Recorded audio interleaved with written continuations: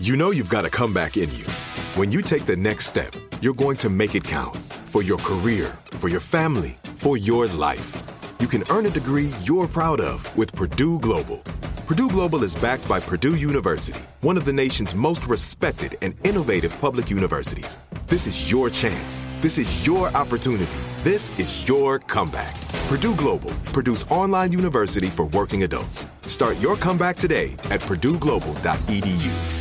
What's up, this your boy Lil Duval, and check out my podcast, Conversations with Unc, on the Black Effect Podcast Network. Each and every Tuesday, Conversations with Unc podcast feature casuals and in-depth talk about ebbs and flows of life and the pursuit of happiness. Unlike my work on stage, I tap into a more serious and sensitive side to give life advice and simply offer words of encouragement, yet remind folks to never forget to laugh. Every Tuesday, listen to Conversation with Unc, hosted by Lil Duval on the Black Effect Podcast Network, iHeartRadio app, or wherever you get your podcasts. Presented by AT&T. Connecting changes everything. Are you looking for the perfect move-in ready home this spring season? Now's the time to buy at Fisher Homes. For a limited time only, enjoy below-market interest rates starting at 5.375% APR, 6.139% APR. With these exclusive lower rates, you can save hundreds on a move-in ready home and start enjoying the benefits of home ownership even faster. Schedule your personal tour with one of our new home specialists at FisherHomes.com and make this spring the season you find your perfect home sweet home. Financing provided by Victory Mortgage, LLC, NMLS 461249, Equal Housing Lender. Welcome back to the Bob Lefsetz podcast. My guest today is the co-CEO and president of Concerts West, John Meglen. John, good to have you. Hello, Bob. Good to be here. Okay, so tell me how you ended up deciding to put Celine Dion in Vegas. Oh, my God, right to it. Well, number one, it was actually her idea. Oh, really? I didn't know that. Oh, yeah, the original idea was hers. Uh-huh. I mean, she went and saw O. Right. It was when she had retired, kind of took time off because she was going to go have a kid and all that. And she went and saw O. And after she saw it, she basically said to Renee, when I come back, I'd like to do something like that. And Renee being being her husband. Renee being her husband.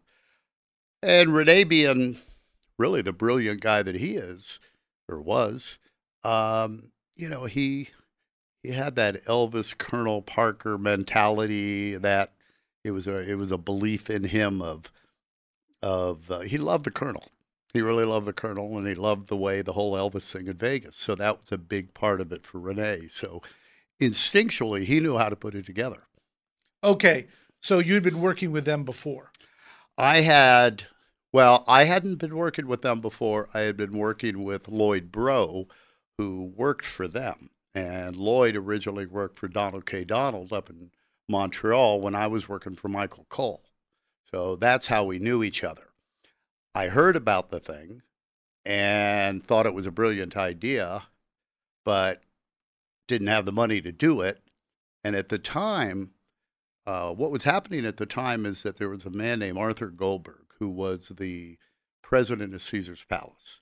And Arthur and Renee were going to do this deal themselves. Okay, there was no outside person. Arthur, unfortunately, passed away. When Arthur passed away, and the new president, I think it was a guy named Tom, well, it was a guy named Tom Gallagher, was the CEO of Park Place Entertainment. They owned Caesars at the time. He said, look, we'll build the building, but we're not in the show business. Find somebody else to do the show. So that was our window. Okay, so how many years did you make the deal for originally? 2. 2. And how many did it end up running? 16, almost 17. And you had an exclusive on the building, right? Absolutely. Okay, Absolutely. Which just ended. Yeah, it just ended. Well, it will end July 1. Right. And, some of these things you may or may not be able to or want to answer. How come you decided not to renew the building? Well, it wasn't that necessarily that we didn't decide. I think that, one, there was a miscommunication between our organization being involved in the arena at MGM, and that had something to do with us operating the Coliseum and that. So But at the end of the day, they picked their horse after all these years. I don't know why exactly, but we're not happy about it. Okay, so the original deal, she did how many dates a year? Well, the original deal was 200 shows a year, which was unheard of. And it was for 2 years, and it was 5 shows a week, 40 weeks a year. We were keeping 2 weeks for maintenance of the theater or the show, and then we wanted to go out and find someone else to do the other 10 weeks. Now, that other 10 ultimately turned out to be Elton? Correct. And he did all 10? Initially, yeah. I mean, at the very beginning, it was only Celine and Elton, Then, Oh, I'm sorry. And then there was a few weekends of Jerry Seinfeld. okay, so the building was essentially open like 365 nights a year. Not only that, we would program Asian shows for New Year's Eve. For Christmas Eve, Christmas Day. Those are a different type of holiday for them. So, I mean, we tried to book that building as much as we could. But yes, that building was full all the time. Now, to what degree was your company at risk? Well, we were at risk for initially, I mean, you're talking hundreds of millions of dollars. Nobody thought it would work. Well, you told me the famous story of Marty Ehrlichman. Why don't you tell the audience? Oh, man, Marty, it was great. Marty, I think it was at the Grammys about a year after we had opened, and Marty walked up to me and he said, Meglen, only 2 people in this business ever thought this thing would work. You, and I still haven't met the other one. And, of course, Marty is the longtime manager of Barbra Streisand. But when you went into Vegas, no other rock pop stars were there, right? No, I mean, at the time, it was Cirque du Soleil and Siegfried and Roy. That was it. And to what degree did the tickets sell? It was a roller coaster at the beginning, okay? The initial sales were great just because of such a tremendous fan base. And I swear Canada could have carried, the first 100 shows. But it took a while. We kept saying to ourselves, this is not a sprint, this is a marathon. That's always been our line. These aren't sprints, these are marathons. It's got to build over time. Don't try to do everything at once, spread it out a little bit. And it seems to work. So, did business stay steady all the way through the run? No, everything dropped in 2008. Right, with the economic crash. Yeah, that went kind of across the board. Her popularity, no. The amazing thing is it's stronger today than it ever was. Now, yes, we're doing the end of the tour or end of the run in Las Vegas, but we just began pre-sales this morning on her tour, and they were massive. We were rolling into multiple arenas in many cities this morning just on, the American Express and the Team Celine pre-sale. So people have always underestimated this lady. And then how about the other acts that went in there like Elton? How did they do? Oh, Elton was a dream. I mean, Elton was, again, you're looking at somebody that was only doing, at that time, 40 shows a year versus Celine doing 200 shows a year. So Elton was virtually sold out the entire time. And he kept with the theme of let's create a show. Okay, let's do something. See, what's happened today has kind of changed it, and it's kind of, to me, it's a little bit depressing because one of my lines to artists was always, look, remember all that stuff you wanted to do, but you couldn't take on the road? It was too big to travel with. This is the place you can do it all. And we wanted to make it a show that you could only see here and the only place you could see that artist. It's become a bit bastardized to a degree where people are just driving through with their touring shows, and nothing special about it. So to what degree is Vegas a factor in your business now? Wow. I think it's become a big factor in everybody's business. The number of artists today that want to do residencies, let alone the ones that exist. Think about, there's probably 5, for every one that has one, there's 5 more that want one. You know what I mean? Yeah. Everybody's looking for, quote, the residency. Right? And it is. Maybe there's no more touring. Maybe we just do residencies and festivals. And that's it. Well, certainly we probably have a lot fewer drug overdoses if the fans came to see the bands. This is true. Okay.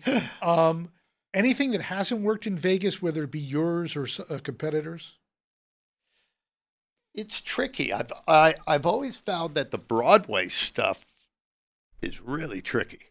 It's almost like the stuff that Clive Barnes trashes in New York. Right. Should be in Vegas, and it will do great. I remember years ago, Jimmy Orlando Jr., Jimmy, a good friend of mine, he took me to Will Rogers' Follies at the Palace Theater in Broadway, right? And the show just got panned. And I'm sitting there going, this is a great show. I'm like this Bill American guy going, I love this show. You know, the fact is, if that show had been in Las Vegas instead of on Broadway, probably would have been a hit. So the Mamma Mias, the Jersey Boys, you know, that type of stuff is good. I don't think people go to Las Vegas to see Phantom of the Operas per se, or Cats, or, you know. Right. I think it's a little more, it's got to be more of a show and more musical. So generally speaking, what does a promoter do? In Las Vegas? No, in general. We take risk. We put up the risk capital. We believe that we could sell enough tickets to pay the bills, pay the band, and there's something left over. It's no more complicated than that. Well, you know, I know a guy who works for BlackRock in New York, big investment firm, and he said he hadn't gone to bed without being at risk for decades. So do you ever worry, like you ever, you know, lie awake at night and say, holy fuck, this better work? Oh, I mean, look, you know what the worst thing about getting a tour is? Get the tour. I mean, it's like, talk about buyer's remorse, okay? You get into this competition, especially today with the numbers that are thrown out there today. It's almost like Monopoly. I mean, it is like Monopoly, the money, you know, and yeah, I mean, one thing about Gongor and I, we've always That's believed, your partner. That's my partner, Paul Gongor. We've always, we were taught at the beginning, you act like, you know, you're risking your own house here, your mortgage, which, by the way, we both did for a while, you know. So once you know that feeling of what it's like to really risk your own money and go, you know, wait a minute, I may lose everything and go ask mom and dad for my room back and get a job at McDonald's. So that's what a promoter is. Okay, so let's assume you have something that's not an instant sellout. How do you move the tickets? How do you make your money back? Well, it depends on what you're involved in. Mm-hmm. Okay? I like to think that we have a long-term artist perspective, okay? And this goes back kind of to our upbringing, which was way back to the Jerry Weintraub Concerts West Management 3 days, where you had guys like Tom Hewlett and Terry Bassett and Jerry Weintraub, I mean, amazing mentors. But they managed the artist, and we toured the artist. And so there were times, I remember John Denver tours where, you know, he had a hit record, he'd sell every ticket in the house. He didn't have a hit record, he sold half the tickets. And I did one tour where all I did was go out in front and, quote, paper the house, okay? because John never played in front of an empty house. So I've always believed that if you make the right decisions for the artist, for the long term of the artist, if you do that, the money's going to follow. Okay. Now there's many ways to get out of it quickly. Okay. I mean, and that's unfortunately probably 75% of our business. A zillion ways to get out of things. Well, give me a couple. Well, the secondary market on ticketing, people have been using that. They've been, ticket rebates. It goes all the way back to, padding the catering bill for $500. Okay, what happens with losers? It creates a system of insides, right? Of people, making a little money here on the side, making a little money here on the side. Fred Rosen started making a nickel, right? It was Ticketmaster. Right. So it was 5 cents a ticket back then. Okay. So it's the way people now protect themselves is by other sources of revenue that they try to, I don't know, to me, hide from the artist or hide from the business equation or, no. And they've got a lot of valid arguments. I mean, if a guy invests money in a venue, he should be able to get his money back, right? And make a profit on his real estate investment. Okay. Now, generally speaking, on these really big tours, your competition is Live Nation. Correct. What do you find an act makes their decision on in terms of who to go with? Well, they make it on basically two things, right? Who's going to do the right job and how much they're paying me. The unfortunate thing is how much they're paying me, most of the time, is the deciding factor as opposed to who's going to do the right job. Okay. Let's go back to the beginning for my audience.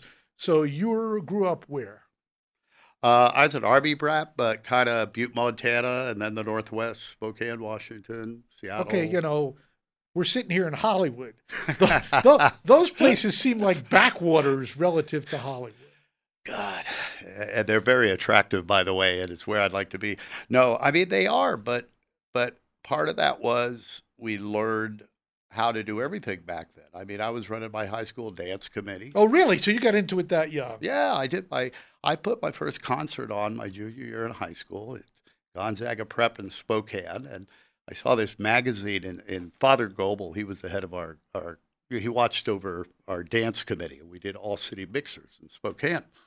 And I'm in Goeb's office one day, that's what we called him, and he had this magazine in there called Performance Magazine. And I start flipping through it, and I go, hey, Goeb's, this has all the big bands. And look, it says where they're going, and it's got a phone number there. It says BA. And he said, yeah, that means booking agent, John. And I went, well, this band, I just got their first record, and look, they're playing in Seattle. Let's call the number, right? What was the band? Tower of Power. Wow, okay. Sold out 2 shows in the high school gymnasium, and we made $1,500. Okay, but let's go back to the beginning. Did you call the agent? Yes. And you said, what happened? I called him and I said, hi, I run a dance committee at a high school in Spokane, and I see your band is in Seattle, and, what are they doing on Saturday night? And he took you seriously? Yeah, well, I told him that Father Goebel was with me. So I had my priest with me. It was pretty good. Okay. And do you think you got ripped off? No, it was actually, we paid him, we made money. Right. So it wasn't about that then. Back then, remember, it was all flats. Right. They showed up. You had to have, a PA system and some lights. And, you had a dressing room, and it wasn't even, this was before riders. Right. So it was fun. And then when I went to college. Whoa. Did you do any more shows in high school? No, because after that, I went off down to Washington State. Okay. And they, they had more of the college concert committees then. Okay. All right. And in the mid-'70s, there was a lot of guys that are around today came from that program. But they didn't have a coffee house thing, so I started one. I started a radio station. I started a festival. I mean, that's a lot of stuff. Yeah. Now Kazoo is now the number 1 station in Pullman, Washington, and my roommate and I started that thing. It was, what do you call it, a 10-watt Class D. Right. Remember those? Right, yeah, I remember. You could hear like 3 miles away. Yeah, exactly. Well, not even that, right. You know. But they had one where I went to college, but it was there before I got there. So you're basically an entrepreneurial guy, at heart. Of course. That's what this is about. Okay, how many kids in your family? 5. And what do the other 4 do? Well, they're all girls. 2 older and 2 younger. One's a CPA. 3 of them are married to guys from Montana. So that's the good thing is we've kept the Montana thing alive. But they're all over the country and they're all doing great. I mean, they have the same personality as you. Like, I'm going to make it work for myself. I'd say half and half. Okay. There's 2 sisters that are definitely that way. There are 2 there's one that's completely happy living in Dillon, Montana and never wants to leave. That is where? It's about 60 miles south of Butte. And what's there? Butte, nothing. Canyon Ferry Reservoir. Okay. Beaverhead River, the Big Hole River. Okay. The salmon fly hatch. If you're a fly fisherman, those are all important things. So how long do you go to Washington State? I went 3 years. Okay. Well, I quit in my senior year. And why did you quit? I got hired by Concerts West. Right. Okay. I thought I did. It took 11 years to get to this sale. The Knix Anniversary Sale is on now at knix.com. Celebrate the intimate apparel company that has reinvented products for real life with one of Knix's biggest sales of the year. Get 30% off all leak-proof apparel from the #1 leak-proof brand in North America, including period underwear, swimwear, activewear, and more. Millions of people have made the switch to Knix leak-proof underwear, and there's never been a better time for you to try. Save 30% on super comfortable, machine-washable, and great-looking underwear that's perfect for periods and light bladder leaks. Choose from a variety of colors, styles, and sizes, from extra small to 4XL. You can even match your leak-proof underwear with an incredibly supportive and comfortable Knix wireless bra. Don't miss this chance to stock up on your Knix favorites or try something new. It only happens once a year at Knix.com. That's knix.com for the Knix Anniversary Sale. Hurry, the sale ends on Monday, May 13th. Go to Knix.com. That's knix.com. Snag a Job is where America goes to hire, with the deepest talent pool in hourly hiring. With access to over 6 million active hourly workers, Snag a Job is the all-in-one solution for hiring high-quality employees who can cover all your needs. On demand, temp to hire, part-time or full-time. You name the position. Warehouse worker, retail associate, grocery store clerk, fitness trainer, baker, stylist, bellhop, podcast producer. Yeah, Snag a Job's got a worker for that. With our easy-to-use platform, you're able to seamlessly post and fill available positions quickly with a dedicated customer support team to provide all the help you need along the way. Kind of nice knowing you have a talent pool like that in your own backyard, right? Snag a Job is the partner you need to keep your business running smoothly. So visit snagajob.com or text SNAG to 242424 to talk to an expert. Snagajob.com, where America goes to hire.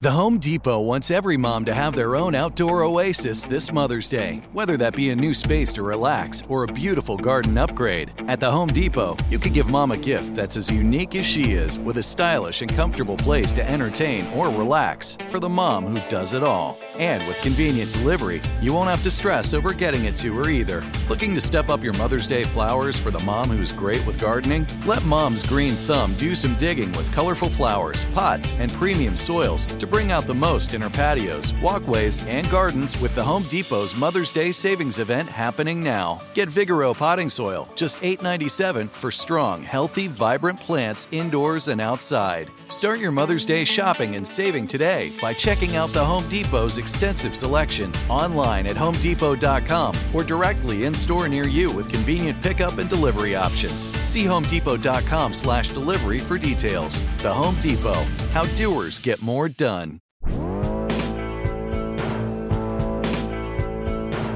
Okay, we'll tell that story. Well, there was a guy that, believe it or not, worked for Irving, Dennis something. Anyway, artist touring or something. I forget what it was called, but it was one of Irving's agencies. And Irving Azoff, of course. Yes. And Irving at the time managed Tim Weisberg. Remember the? Of course, and the dueling flutes and all that shit. Yeah, yeah. Okay, so what year are we in? 1977. Okay. All right. Yeah. So I was the block booking coordinator in the Northwest for the college campuses. And Tim Weisberg just really caught on up there. And in fact, I was doing a cut down arena with Tim Weisberg, selling 6,000 seats in Pullman, Washington. Is Tim Weisberg still alive? Yeah, he's a great guy. Yes, I Still said, running around. haven't thought of it in so long. God, yeah, he's really a good. What was guy. it? Dan Fogelberg, same Fogelberg, son? Weisberg, Right, different mothers. Whatever. twin sons, different mothers. Exactly. Something like that. That was another one for Irving's there was a part of the plan. No, what was? No, it was a great song. Yeah, I think it was part of the plan. Yeah, it was a really okay. good So you're song. booking. So I'm booking Tim Weisberg, and this guy Dennis is one day. Wait, just a little bit slower. You're still at Washington State. Yeah, and you're booking for other places too. Yeah. How did that happen? Well, I got an office in the Student Union building. Okay. And my roommate and I, well, I guess I got to back up a little bit. We first figured out that all these dorms and fraternities and sororities all had to book 2 or 3 bands a year for their little, proms, or whatever they call them, their little balls, right? So we started a little thing called the Student Booking Service. And what we did is we got one agent up in Spokane, Washington, and we gave him an exclusive, and we signed up all the dorms and the fraternities and the sororities. And so the agents would all split their commissions with us, and we would book, and because we would tell every year is a new social director of the fraternity, and we're like, hey, guys, we don't want you to get ripped off. We know what the bands cost. We'll get you good deals and all of that. So, fast forward to there, we started, block booking, we called it.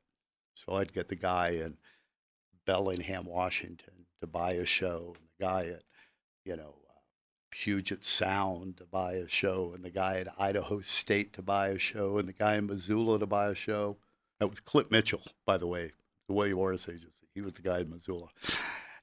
And, we just put all these together. And then this guy called one day, this agent, he worked for Irving. I remember that. He said, you need to work for Concerts West. And Concerts West brought all their shows into Pullman because we had a Pac 8, 13,000 seat arena. And up in Seattle, they had a 7,000 seat Civic Auditorium. So the big shows would come down and play Pullman, and they had to go through the students. How far is Pullman from Seattle? 60 miles south. Okay. Not from Seattle. No, Seattle, 300 miles. It's on the Idaho. Oh, okay. Yeah. So what's it? It's close to Boise? No, it's close to Spokane. Okay. Coeur d'Alene. Okay. If you go down from Spokane to Coeur d'Alene 60 miles, you have Pullman and Moscow, Idaho. Okay, yeah. Yeah, at Washington State University and University of Idaho. Right. Okay. Where were we? I lost track. Okay, so you're block booking. You get tracked down by this guy who says you should work at Concerts West. Yeah, so I got an interview. And in fact, this is the first time I'd ever been on an airplane. And I go up to Spokane, and a guy sending me, remember when you got a prepaid ticket? Oh, yeah. Right? I sat all day long in the Spokane little airport waiting for my prepaid ticket to come through. Okay, I'm a kid in college, right? Right. And I'm thinking, and my buddy's going to pick me up and when I get there and drive me to this interview, and I go and have an interview with this guy named Tom Hewlett. And this is where in Spokane? This is in Seattle. Seattle. So I flew over to Seattle. Right.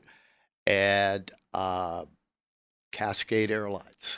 Yeah, back when there was Cascade, Allegheny, all those other ones. Exactly. And it was like, so I go over there and I have this interview. I remember I think I looked like the guy in Midnight Cowboy because I had on like a tan, like almost crushed velvet pants, vest, right? Matching vest, jacket, boots, and the collar out, right?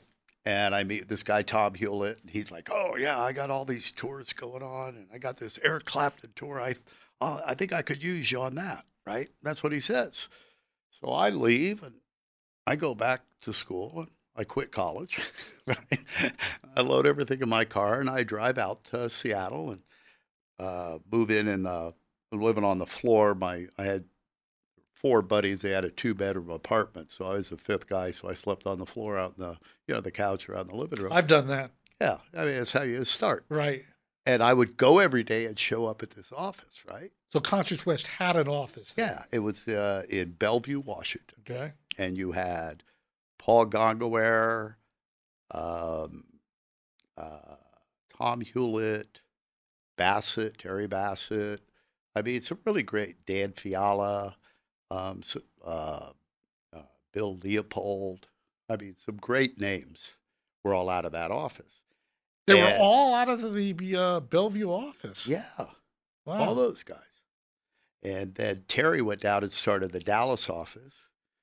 Sims got hired. He went out. He started the Atlanta office. And but no, I started showing up, and I didn't have a job. I mean, I would sit there, and I could tell Hewlett after a few days would be walking in and whispering to people, go, "Who is that kid?" Right? And I just kept doing things and walking around and asking people if they had anything to do till I became whatever. I was there. And I finally, after about 2-3 weeks, got the courage to walk into Bill McKenzie and ask if I could get paid. And what'd he say? He said, yeah, no, he was cool by then. And I started, it was $200 a week. That's what it was. And when you're on the road, you had $20 a day per diem. And Concerts West had a cool thing back then called show pay. And it was like, I don't know, $60 a show if you're on the road. But it was like the tour director's decision how to split the $60. So if you were like the guy out with Gongaware, like one of the ones I started as Gongaware's second, right? He'd split it with you right 30-30. No offense, Sims, but if you're out with Sims, you got $10. And so you what happened is you generated a brotherhood with these guys. But what was so cool about Concerts West is we were never really local promoters, and we weren't in that club theater business that every local promoter was in. We were like a arena up touring company, and it was just so cool to be back there and see that at that time. Yeah, that was all Jerry Weintraub, right? It was Weintraub, it was Bassett, it was Irving and his relationship with Bassett. It was Bill McKenzie, and the relationships were deep. They were like, the first thing I worked on was Swan Song. That's what I was assigned to. So, and that was Peter Grant and Clive Coulson. And so you worked on Bad Company, but if Dave Edmunds went out, you had to work on Dave Edmunds too. And like Paul and I we were putting the Zeppelin tour on sale when Bonham died. After that, I had to do The Firm, which was, Jimmy right. and Paul Rogers. Right. But I never got to do Led Zeppelin. Okay. How much of the time were you in the office and how much of the time were you on the road? Back then, you were on the road, I don't know, 9 months. Okay. Sometimes, you could be on the road for 14 straight months. Right. A little break for Christmas or something in there. And back then, we did 5 shows a week, 6 shows a week, traveled in the buses, slept 16 guys. Today, they sleep 6. Right. It was a different time. And were you ever making any money, or just in for the experience at that point? Oh, no, you're in for the experience. I mean, look, the first big tour I did was with Gongaware, the 1978 or 79, Bad Company, Desolation Angels. Right. And that was multiple arenas. It was, back then, as big as you got in the rock and roll. And I remember I'd never been to Las Vegas. We played the Aladdin in Las Vegas. And one night I lost everything I made on the tour. And are you still a gambler? No. I mean, I was just, You learned no, I just it was, it was just stupid. Right. But you didn't care. I mean, this may sound really weird. And this is, again, I'll give part of this as a Gongaware line. Okay. We don't think about the money.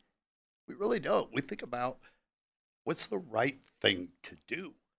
And if you do the right things, the money will follow.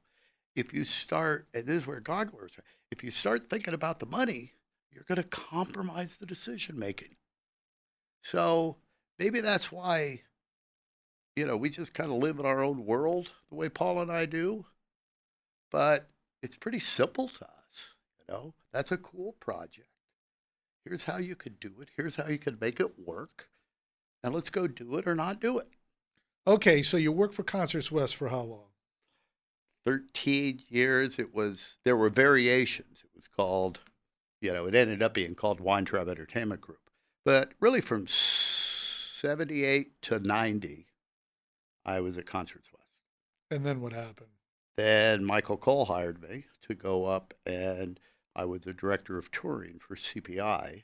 This was right at the end of the Steel Wheels tour in '89, right? Right. And so I went up there, and they kind of figured, Michael told me and Arthur told me, they just said, look, we're going to be in this touring business. We figured we needed to hire a Concerts West guy. Because they knew we had grown up in that environment. So I started there. My first day was July 1, 1990. It was very funny.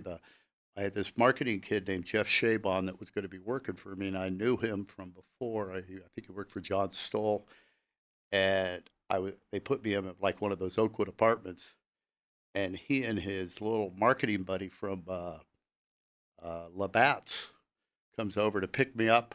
Your little marketing buddy? My little marketing buddy, Michael Rapino. Of course. Right? And they take me out on a boat on Lake Washington where there was this DJ Joey Scolari. It's all the same people. Yeah, it was like, and by the way, what a great time. I loved every minute up there, and probably would have stayed if they, hadn't moved down to Bahamas or Bermuda, wherever they moved. Right. That was really the factor for me. So how many years were you there? Almost 7. Okay. 6, 7, 7. Yeah. And what was your responsibility there? Well, I was the operations director of those tours, in a sense. We routed those tours. I did all the building deals, did all the ticketing. Ticketing was very different then than it is today. It was hard tickets back then. So really routed, did the deals. And of course, did the marketing. They did the Stones. Who else were you doing at that point? We did Pink Floyd's last tour. Okay. Division Bell did Paul Simon. Right. That was a great tour. One of the greatest bands I've ever seen in my life. Stones, of course, Voodoo Lounge, Urban Jungle tours. David Bowie. We did Bowie Nails tour. That was an experience. That was a tough tour. Bowie Morrissey. That was when Morrissey walked off the tour halfway through it. And they were, and it was right at the beginning of the U2 relationship when I left. Right at the very, very beginning. Well, they sold the company and they went to Bahamas for tax reasons. What happened to you? I got married. Someone you met in Toronto? No, somebody. Well, actually, I met her while I lived in Toronto, but she was directing a show for Disney that we were touring, and it was called Disney Symphonic Fantasy. An amazing show, but we weren't allowed to play arenas because of the Feld contract. Really? Yeah. The Feld contract prohibited Disney from producing a competitive touring attraction, right? Whatever. So we tried to see if we could put this in amphitheaters, and that big mistake. And the reason we actually did it, I remember, is because, Michael was doing a lot of, bus and truck Broadway stuff, very, very successful up through Canada and even into the States, doing Cats and all that kind of stuff. So we wanted to get the bus and truck rights for, Beauty and the Beast. That was the first Disney Broadway thing they were doing. And Disney was kind of inferring that, well, if you do this tour for us, then you'll be in line to do the bus and truck. Of course, we did the tour, lost money, and they decided to do the bus and truck in-house. But I got a wife out of it. We lost $1 million on the tour, so it's worth it. But it wasn't your million, at least. Yeah, exactly. Okay, so they move away. You're now getting married. What's your next step? Well, while I was over in... This is the only time you've been married? Yeah. Okay. 25 years coming up this September. Pretty rare in this business, yeah, absolutely. Huh? I know. It's pretty amazing. Well, we got married later, so right. Been on the road. Everybody got their old fantasies out. Exactly. Or thought about them. No. So Brian Becker started calling me while I was over in London with Bowie, and he started going, "Hey, we want to get in the touring business wherever you want to live. If you want to live in."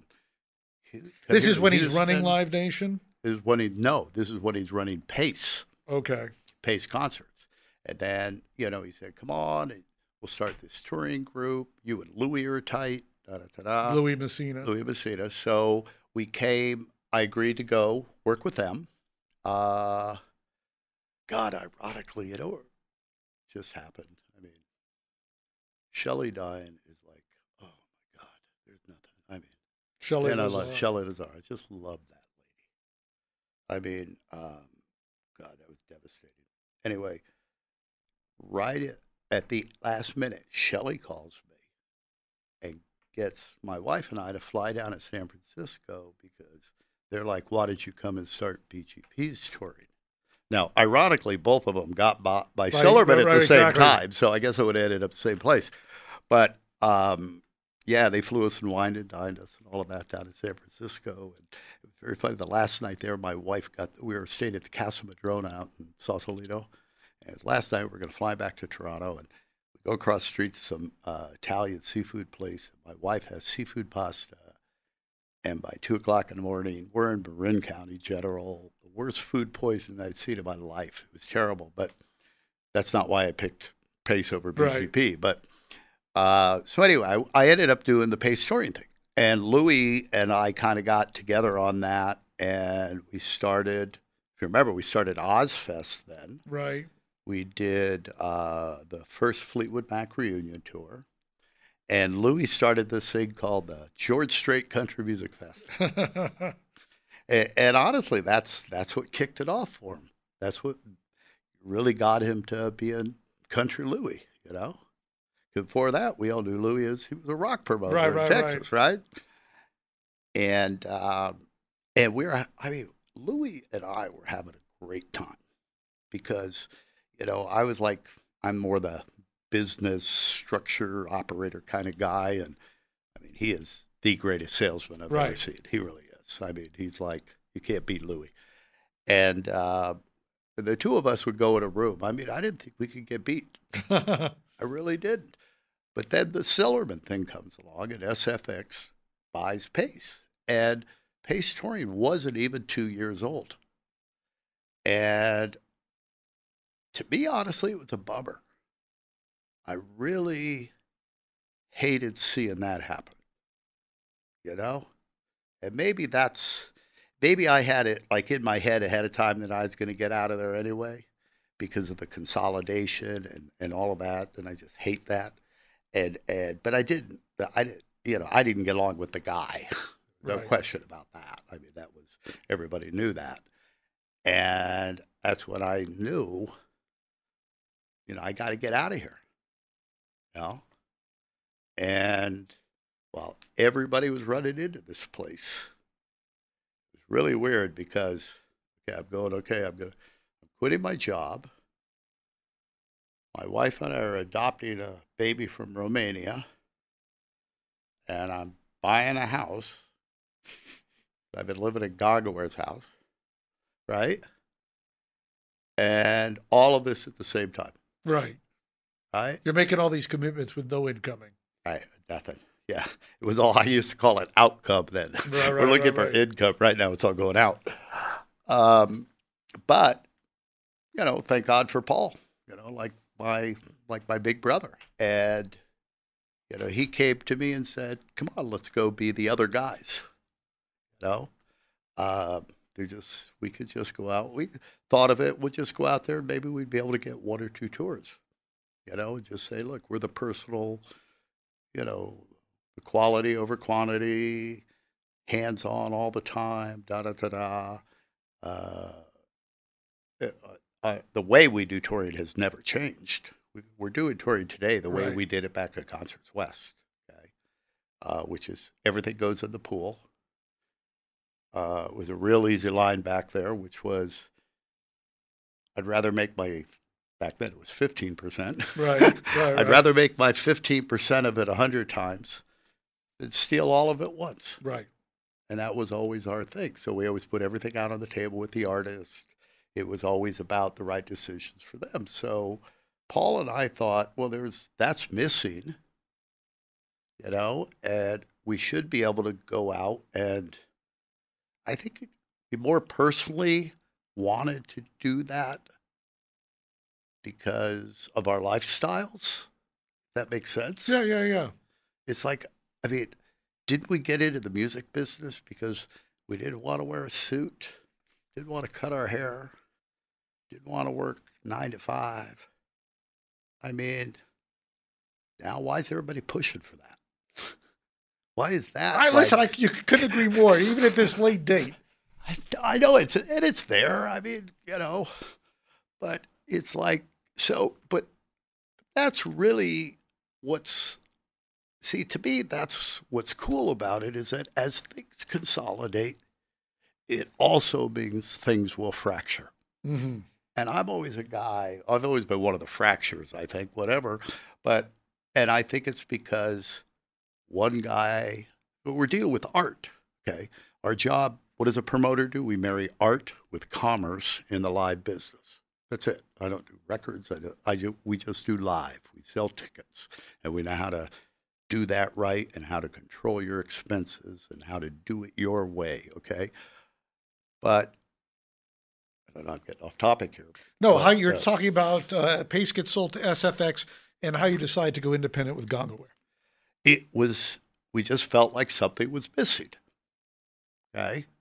And we felt like what was missing was really exactly what we do, which is, does anybody care about the artist in this equation, in the live side?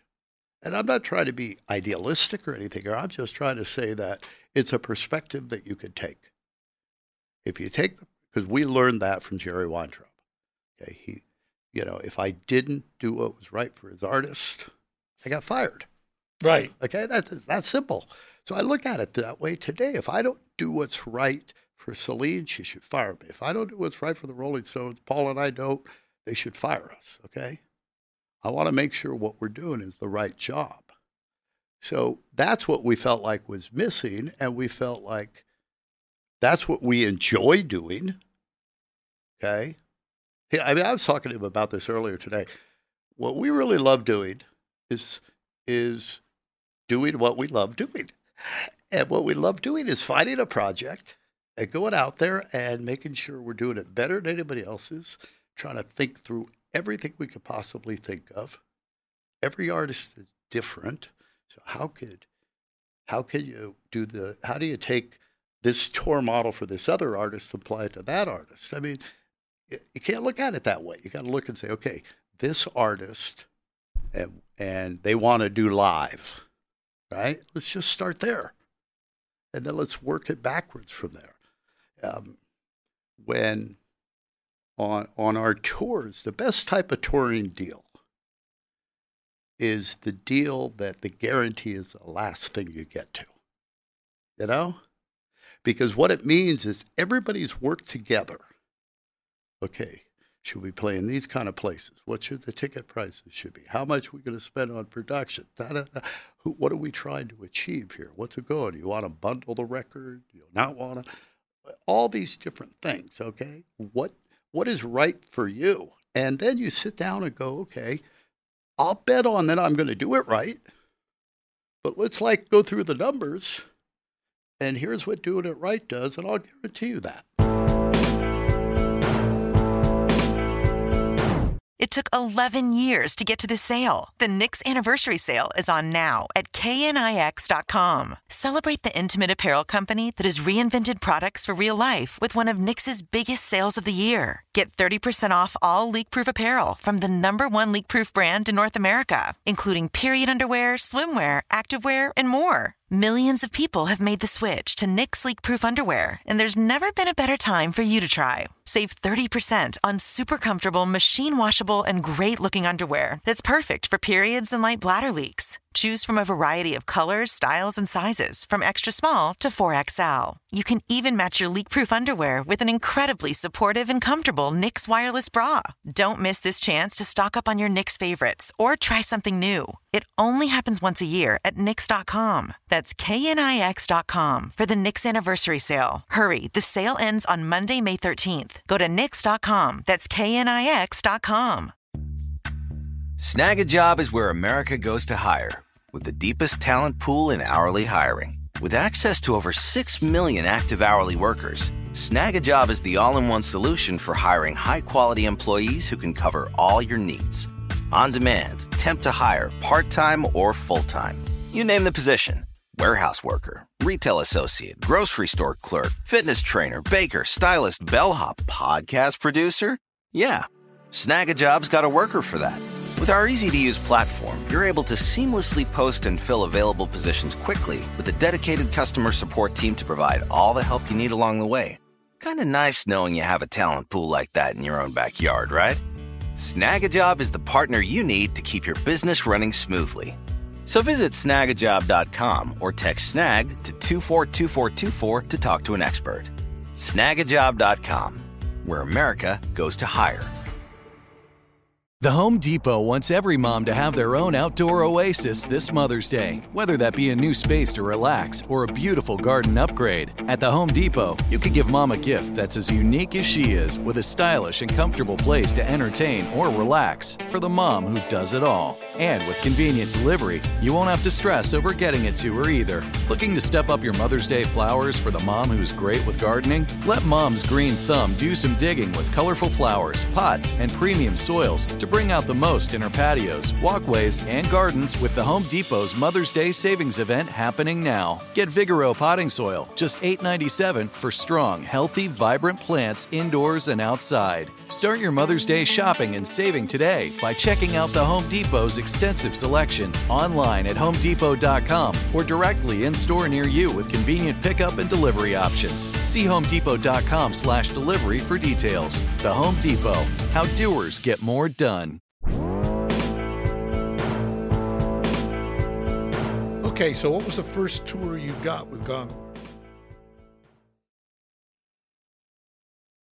I think it was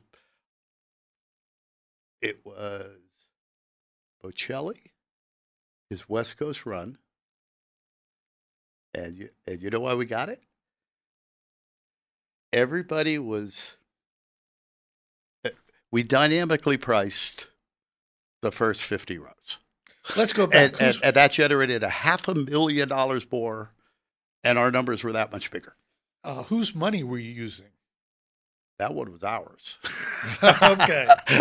That one was but we found, then we did Mariah and the Dixie Chicks were our next two tours. I might have been Dixie Chicks and Mariah, one way or the other. And for that, we had found a guy up in outside of Portland, Oregon, Alan James, bless his soul, passed away.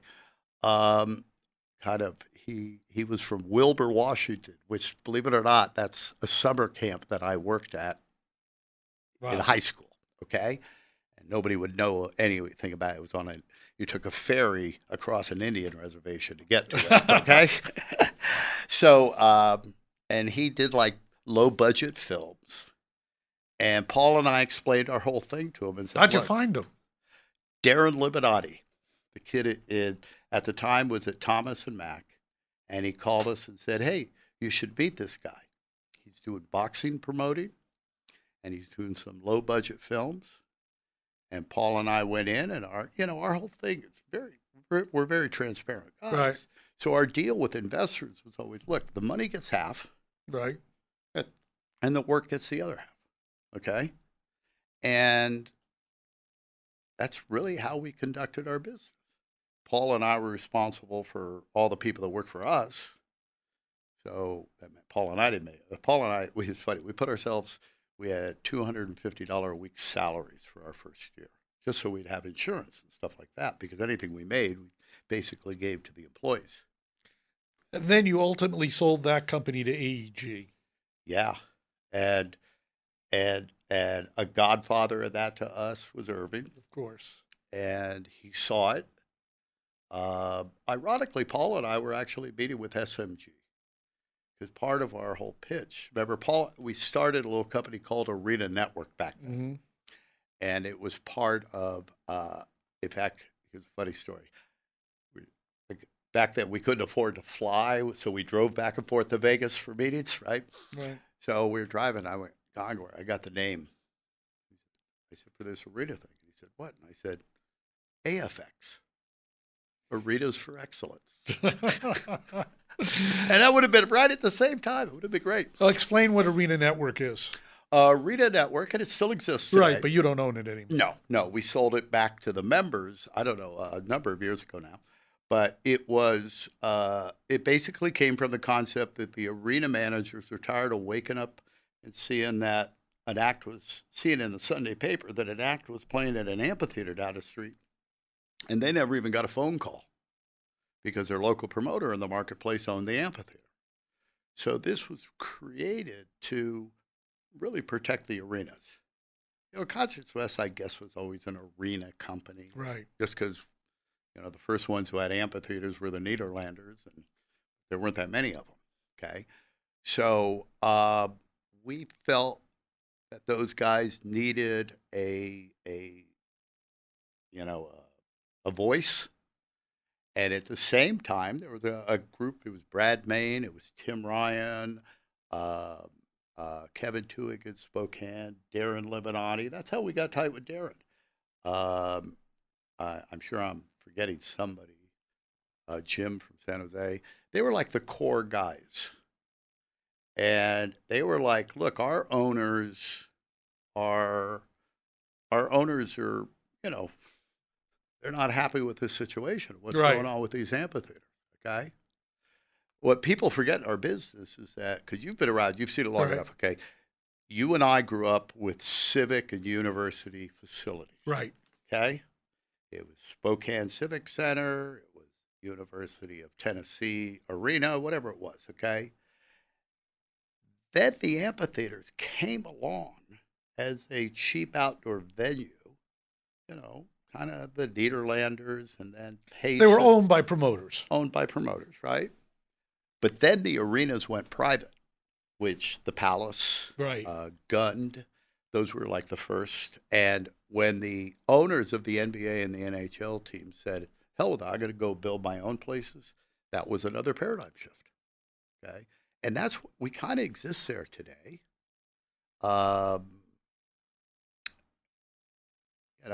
The amphitheaters, let's put it this way. I don't think the amphitheaters are as popular today as they were. They're not. I think Rapina would agree with you, who owns most of them. Now, Hollywood Bowl. Well, that's not, anything will sell. You Hollywood and me Bowl, could sell out Red of the Hollywood Rocks. Bar. I know, it's great, Right. I mean, I wouldn't call that an amphitheater, though. No, I wouldn't. But because there was stuff that would sell at Hollywood Bowl before they tore down Irvine Meadows that would lose money at Irvine Meadows. Correct. you know. Well, I mean, again, they started it back then. They're mixing. So at a certain point, I guess we all called it the Jimmy Buffett deals. When they were paying 105% of the gross or whatever it was, right? That was the shift. Okay. So I don't know. Okay, so you sold to AEG. So what is the mission for Concerts West at this point? It's really funny. The mission for Concerts West today is very different than the mission for AEG Presents and all of that, because Paul and I, we were the original block of it. We had touring and kind of Golden Voice in our minds. But we did have regional offices in our plan. And then if I go back to the original business plan that Irving, Paul, and I presented to Phil and his guys in Las Vegas, it had all that in it, okay? But we said we wanted to start with the touring. Actually wanted to buy Golden Voice because of their relationship with developing artists, okay? Coachella at that time, because Paul Gongwer and I, were helping back Paul T. After his first year. First year they did it, they lost. Right. They lost everything. Okay. And then Paul came. Then there wasn't the one the next year, and then Paul T. came to our office and asked Gongwer and I if we'd take a ride out to the desert with him. And Gongwer was like, he got it immediately. He was like, hey, it takes 3 years to get these things to happen. So we backed him. Irving was part of that. Lost money. But then when we sold the company, they're going like, what's this Coachella thing? You're throwing your shit in the deal here. And, but our vision back then was always to be a quality over quantity guy. And I hope that is what it is today. In fact, I forever telling people that work, in our group and all of that, and when they get into this competition thing, and I'm always like, don't compete. It's just a waste of your energy. Be different. Be yourself. You got something to offer, In our business, there's always horses for courses. You know what I mean? And when you have to match people up with personalities, and not just the artists, but also the other personalities around them a lot of times that are handling it, sometimes it's as simple as just having the right person,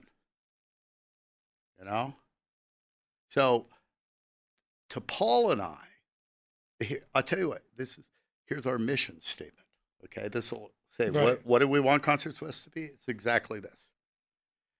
Not want to buy companies. We want to hire good people. We want to empower them. Empowerment means that if you give somebody responsibility, you give them authority. You give them the resources that they need, whether it's the money, back office support, etc. And the most important thing is get the fuck out of their way. Okay? And it's so hard for people to do. Everybody wants that. I watch Jim Allison and John Nelson and Chris Lingle, the job that they're doing on Celine Dion right now, and they're the ones doing the job. Okay, so you're working on Celine now. You're working on the Stones. We've got Asia's. We've got Ed Sheeran running all over Asia right now. Celine is finishing at the Coliseum. There's only 16 shows left. That's pretty amazing. And there's some other tours we're working on. I mean, right now, my focus right now is Celine's tour, and because we're in on sale week. Okay, so you're still an arena company looking for complete tours. Correct. Okay, and globally, right? It doesn't have to be arenas. It can be. We're stadiums too. Right. I think we have as much experience in stadiums worldwide as anybody, if not more. Okay, tell the story of how you got the Stones. Oh, God. It's better Paul telling the story. He was the one that sat on Joyce's doorstep And That's their attorney manager. correct. And Well, at the time they had Dainty in Australia. yeah, and I don't know.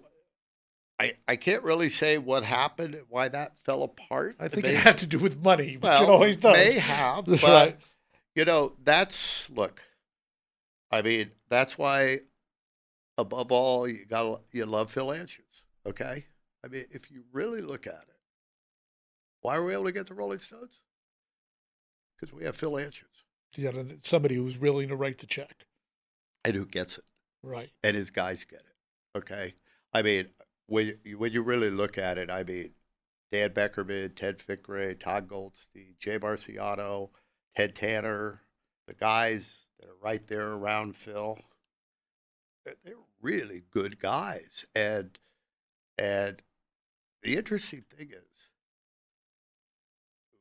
we say this internally in that, but every single deal that I've brought to Phil, he has said yes on. Wow. And that includes telling this guy about a thing called Celine Dion's show in Las Vegas that her and her husband want to do. And everybody in the world thinks it ain't going to work. And he says, well, how much are we risking here? And I said, roughly $150 million. That ballpark is up one. And he just looked at me and said, John, I think we should do it. Okay?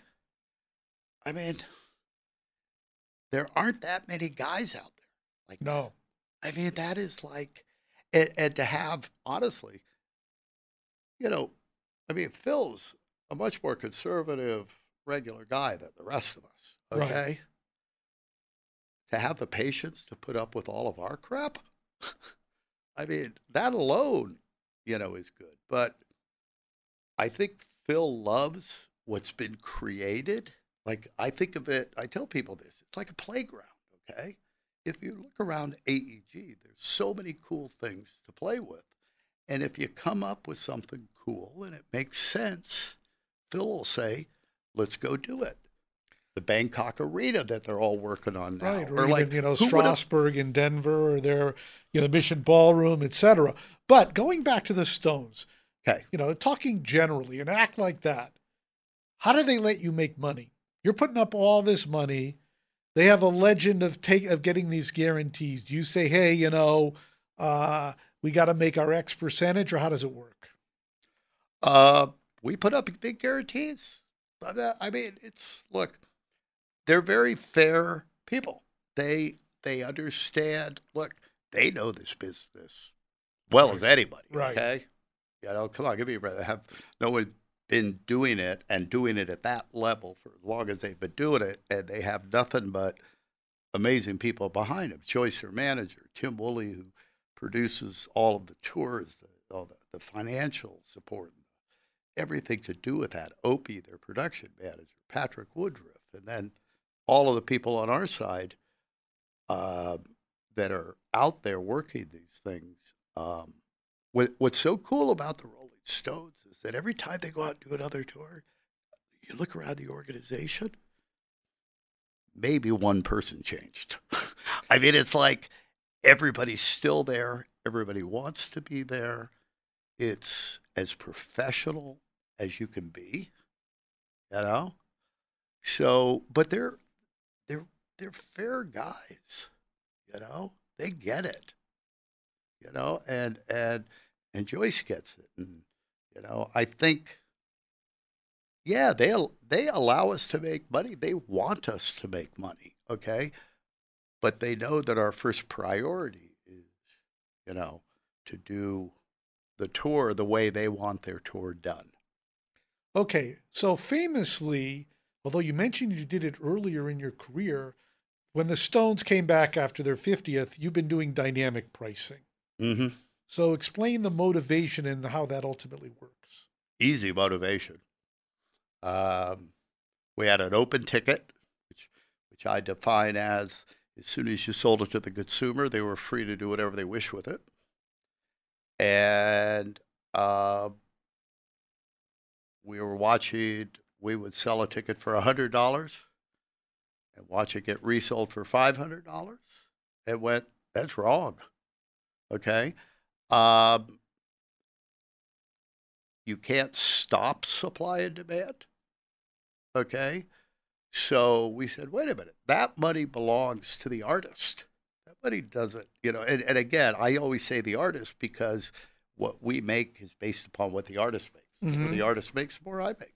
So I look at it and I go, wait a minute, that money belongs to the artist. So it has been a concern. I know everybody's aware of it now. Right. As you know, this has been a concerted effort of ours now for over a decade, okay, that we have been figuring out how to get that money that used to exist in what we call the secondary market, how do we get that back over onto at least the side of the fence of the industry? For me, it goes to the artist. But even you guys in your buildings, get it back on your side of the fence. Don't have these outside guys. They have no right to be in our business to the degree that they are today. And it's our own fault because we let them. Okay, but now the Stones, legendarily starting decades ago, would charge what the real price of the ticket, okay, the secondary market price. Do you think... I would call it market value. Market value, absolutely.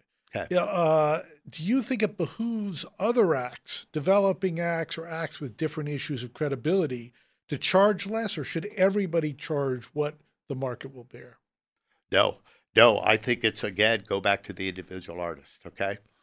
For the Rolling Stones, what they don't have is time, okay? They're only going to do X number of shows.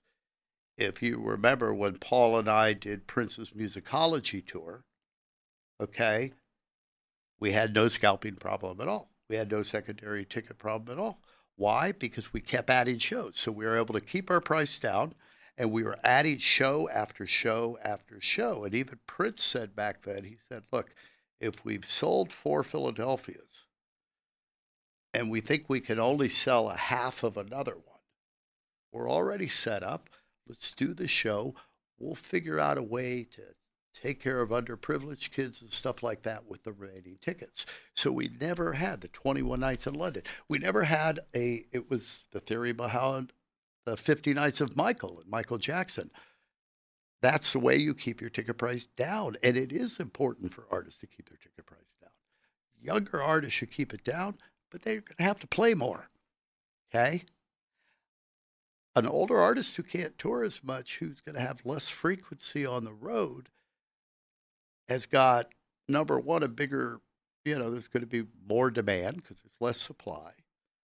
And then if you get to, let's call it the artists who've been around for 4 or 5 decades, their generation is also at the time in their lives where they have money. I got a great analogy for that. I heard this when I was over in London a couple of weeks ago. We always talk about how it's the boomer generation can afford all these high prices. Right. Somebody from the 80s came up to me and said, hey, you know what? I don't mind paying $250 a ticket to go see Duran Duran for being my wife. And I just started laughing. I loved it. It's great because the only problem is that generation is so much smaller. Right. Okay. So going back to the Stones, tell us how the dynamic pricing works. Well, I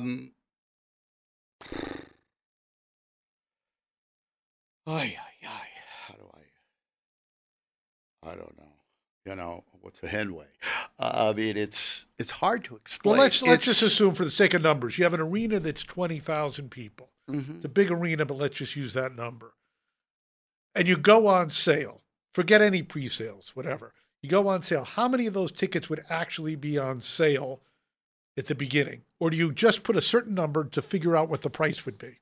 2 things. You've heard Marcus talk about it, which is slow ticketing versus quick ticketing, okay? You kind of got to decide up front what you want to do, okay? You can't say, oh, I want quick ticketing and it didn't work, and then later you said, oh, I really wanted slow ticketing. That means you couldn't lost. sell. Right. You fucked up, okay? So slow ticketing is something for where you don't mind taking the time to sell all of the tickets, but you're going to be able to learn more. And the technology is all there today. You're going to be able to learn more over a slower process and be able to adjust your prices. So like Ticketmaster has a program called Price Master today. And if you use Price Master, after you're on sale, it will say, hey, see those 2 rows of tickets that you have $175? Well, if you drop them to $150, they'll all sell in 3 days. How do they know that? Or they just, they do? It's algorithm. Right. Yeah, so they know that. Here's a good way I look at the ticketing world today, okay? We just went through, I don't know, maybe it was a couple decades, but at least 1 decade, figuring out the technology. Right. Okay. So you have to go today and you got to go. The technology exists today to do whatever you want to do. Okay. So it's not about technology. It's about business rules. Okay. So that's going to be the challenge next. Okay. Because there is transparency. We know that. We can follow everything. So you can't hide anything anymore. In fact, there's a lot of people who are like, haven't explained now why they hid things a long time ago and why they hid them all. Problem with lying is you got to remember them. Mm-hmm. Okay. So it's become a very transparent world. Okay. We can see what the supply and demand is today on anything. Okay. And we have the technology to do it any way we want to do it. Okay. So it's really going to put the onus back on the business rules. Should I allow one company to exclusively sell all of my tickets? Should I do it a bunch of companies? You know, if I have one company sell all my tickets, maybe they'll give me more money. But I think I kind of think we're past getting the big check from Ticketmaster, you know. Well, the Ticketmaster, a lot of times they have an exclusive with a building. That's what I'm talking about. So you don't have the option to use other ticketing companies. How do you think Coca-Cola would have done if they could only sell at Ralph's stores? They would not have done well. No. And why have we been doing that for all these years? No, I'm not saying you're wrong. I'm trying to say, do you believe the buildings themselves will not take that carrot? I think it's either them or the artist. Okay. I think ultimately it's there. I mean, I guess I should be able to say it should be the promoter too, since we're putting up the money. But you know, remember, we put up all the money and we're still at the very bottom of the food chain here. Right. Yeah, but either the venue controls the tickets because they have a civic responsibility, or the artist controls the ticket because they're fucking their tickets. Right. Okay. And it's like, we go back to Pearl Jam, we go back to whatever we want. Okay. I mean, Pearl Jam never went in and asked the simple question of, can we sell our tickets without service charges? To which, at the time, Terry Barnes would have said, sure, here's how much it cost. Right. Nobody wanted to talk about that, you know? So think of it as a leaky bucket, right? And the leaky bucket was really bad with the secondary market, okay? Now we've started to learn how to close up our bucket, but we still need open distribution. We're fools to not have open distribution for our product. Well, I know from talking to someone in your organization, they made a deal and Amazon sold some tickets for them, and they sold tickets, you know, that they couldn't reach through the traditional ways. Correct. That was done over in London. Right. It worked beautifully. Okay. I mean, come on. We all know there's giant communities out there, online communities, there's just communities, right? And so why shouldn't we be reaching out to those people? Okay. We want, you know, you try to get your music out to everybody. You try to sell your records everywhere. I used to. But why aren't we making our tickets available? The airlines do. I mean, do you think American Airlines and United dislike Orbitz? Of course they hate Orbitz. Yeah. But they like that, but they sell love tickets their for business. them. Okay? The only one that's independent is Southwest. Yeah, but everybody else, I understand your point. No, my point, okay. They're on Expedia, they're on Orbitz, they're on their own site, because you never know where the customer might be. That's right. That happens to me all the time. I tell people in Southwest. I didn't know, well, because it wasn't on Orbitz and it wasn't on Expedia. It's like a buddy of mine told me the story about Toomey and Costco and how Toomey said they would never, ever put their product in Costco. They had a 2008. They had a bunch of orders they couldn't get rid of. Called Costco and said, do you mind taking some of it? And Costco said, how much do you have? We'll take it all. Guess who sells more Toomey than anybody else today? Right. And I think Toomey just made a deal with Amazon, too, one of those exclusive companies. Of course. Otherwise, you're putting yourself out of business. How about premium ticketing? Anything we haven't covered here? Well, premium, listen, here's what I think, okay? It's because everybody gets really confused. So there's a couple of ways to look at this real simply. There's primary and there's secondary, okay?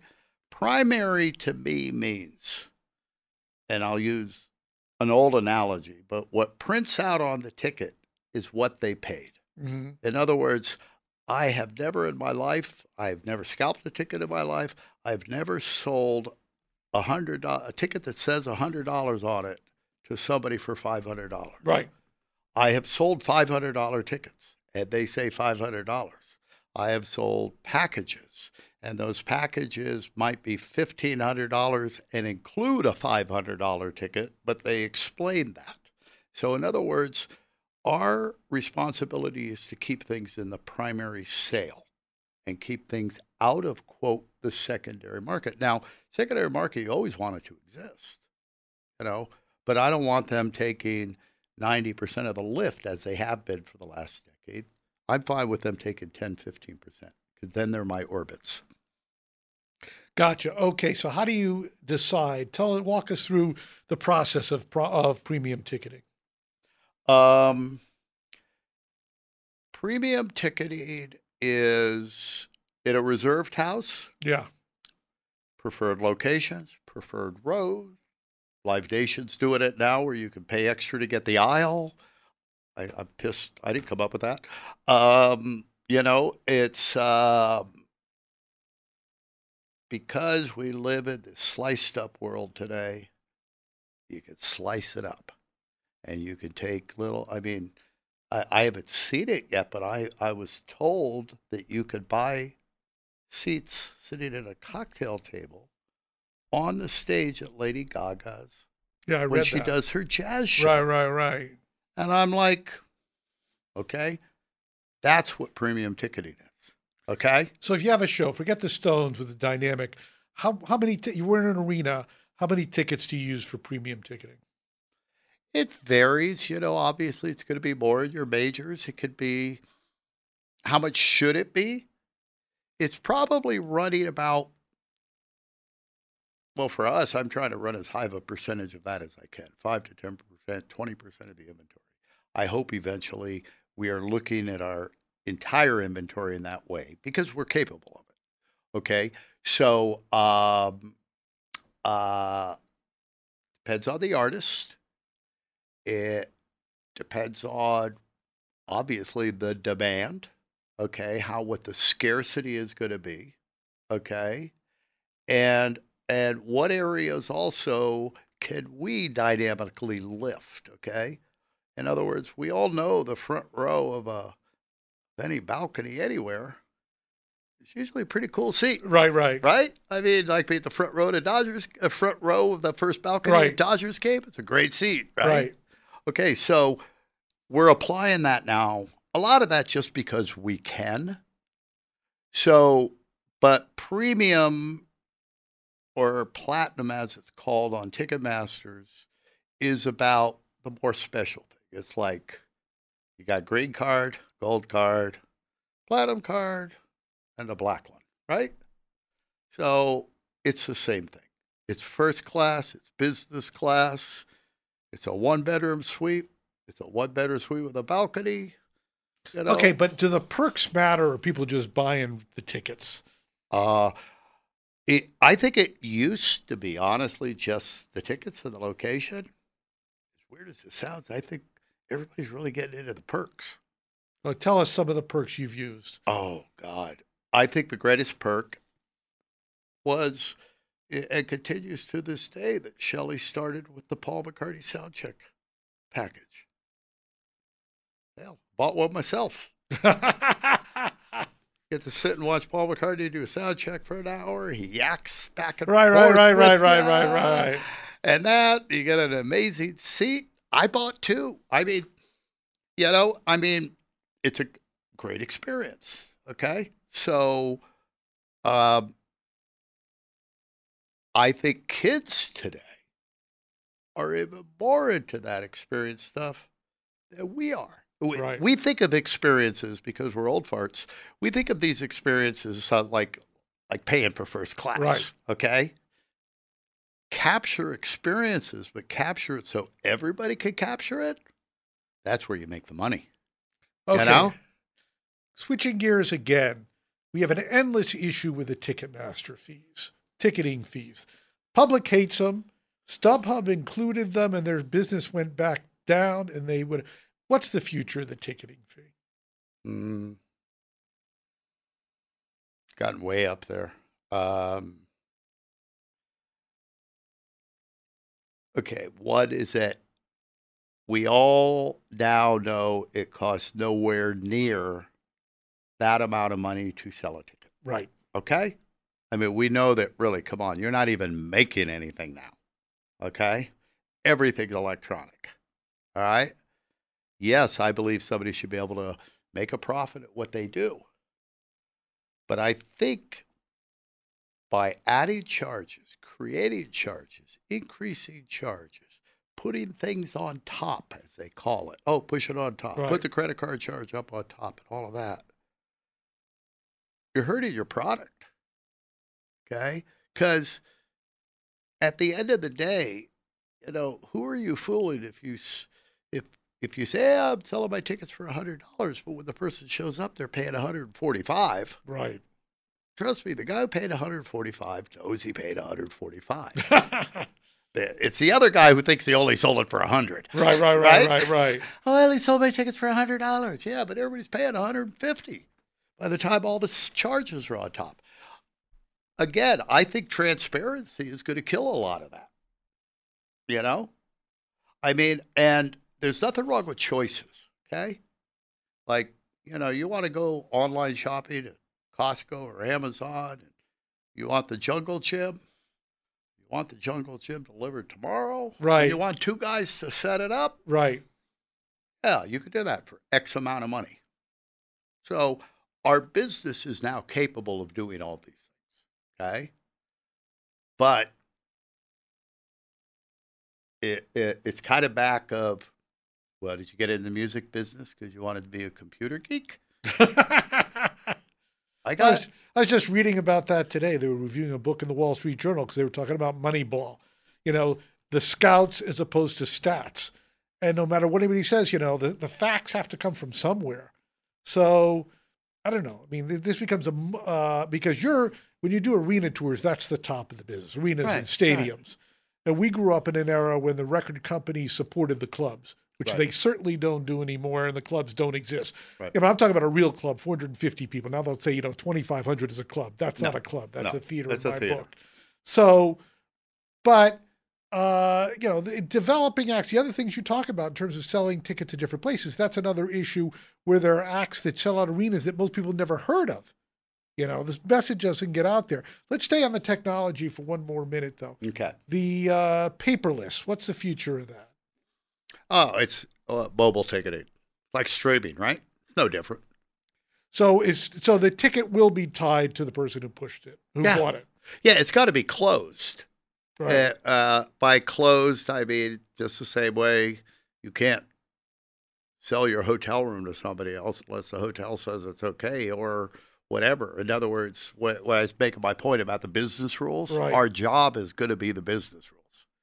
I'm not saying what those are today, but I'm just saying that is going to be what we have to deal with, if that makes sense. Okay, so in today's, you got into the business, I got into business because music really drove the culture.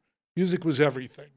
And despite some younger people saying otherwise, even though it's ubiquitous, it doesn't hold the same mind share, the same place in the mind that it did when you had your transistor radio and your stereo, and that's all you had. So obviously you're very excited by the business end of it. Are you still excited by the music? Yeah, but I got to find what I like. Okay. Like, because I'm a contrarian by nature. Okay. I'm not a big hip hop fan, but man, did I love R&B. And when I hear that in it, I love it. Okay. I think country is the one that's got a little click trackish myself. Right. It's like they all, that one sounded a little too much alike to me. And I think there needs to be some branching out there. But then I look for the branching out. Okay. I'm one of those guys who everybody's saying rock and roll is dead. That energizes me. Okay. Because I'm the guy who says, the time to buy, when you hear about buying gold, that means it's over. Exactly. I'm a big believer, and I'm a contrarian too. Let's just go. You mentioned that you got involved with Coachella. It took 3 years to ultimately make money. What do you see as the festival business in the health of it or the future of that in America today? There's one side of it I like, okay? But the side I like is the community side, okay? That they're all going out enjoying the live experience. I don't know if the festivals today are the roller rink, what we call them, pop shows back in the 60s when you had Buddy Holly and you had multiple acts. It kind of represents that. It does represent this experience thing, okay? I mean, but it's like anything else. The strong will survive. The weak will die. There will be, there will be those that look like the bar business, which is you go down the street and you buy the dump. You turn it into a hot place. The second it's hot, you sell it. And you go down and buy it. So there will be a contingent of guys that go and do that. And there will be the strong that survive. The ones that I think that will survive, though, be the ones that have a strong community base to them. It sounds weird, but I see that more of coming. I see there's more. The festivals carry the greatest social message that we have in our business today. Okay, I mean, without talking about the lyrics or the words of a song, but I'm just saying, where else do we have a better communal experience than a festival today? Right. Okay. And we loved it when we were kids. Absolutely. And they had a lot fewer amenities. And our concerts were almost festivals anyway because we had GA floors. Right. Okay.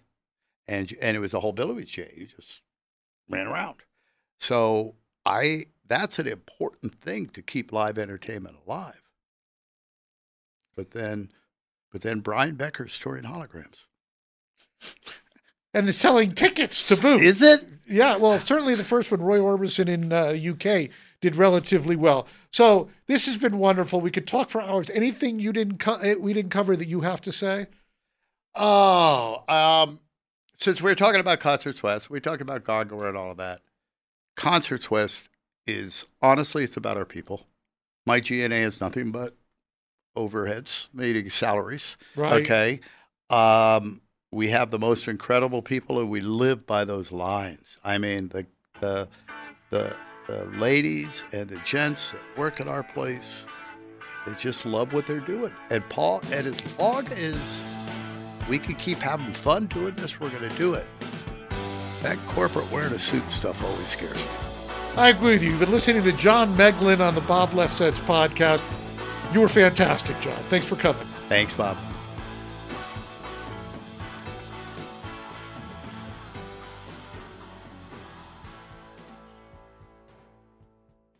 Are you looking for the perfect move-in ready home this spring season? Now's the time to buy at Fisher Homes. For a limited time only, enjoy below-market interest rates starting at 5.375% APR, 6.139% APR. With these exclusive lower rates, you can save hundreds on a move-in ready home and start enjoying the benefits of home ownership even faster. Schedule your personal tour with one of our new home specialists at FisherHomes.com and make this spring the season you find your perfect home sweet home. Financing provided by Victory Mortgage, LLC, NMLS 461249, Equal Housing Lender. Whether you're a savvy spender maximizing your savings with cashback rewards, a thrifty rate watcher seeking the lowest interest, or a travel enthusiast looking for extraordinary perks, Kemba Financial Credit Union has a visa to complement your lifestyle and unique needs. Apply today at Kemba.org to unlock a limited time 2% cash back on purchases and pay 0% interest on balance transfers for an entire year with a new visa from Kemba. You deserve a card that works for you. Restrictions apply. Offer ends June 30th, 2024. This is Malcolm Gladwell from Revisionist History. eBay Motors is here for the ride. With some elbow grease, fresh installs, and a whole lot of love, you transformed 100,000 miles and a body full of rust into a drive that's all your own. Brake kits, LED headlights, whatever you need, eBay Motors has it. And with eBay Guaranteed Fit, it's guaranteed to fit your ride the first time, every time, or your money back. Plus, at these prices, you're burning rubber, not cash. Keep your ride or die alive at ebaymotors.com. Eligible items only. Exclusions apply.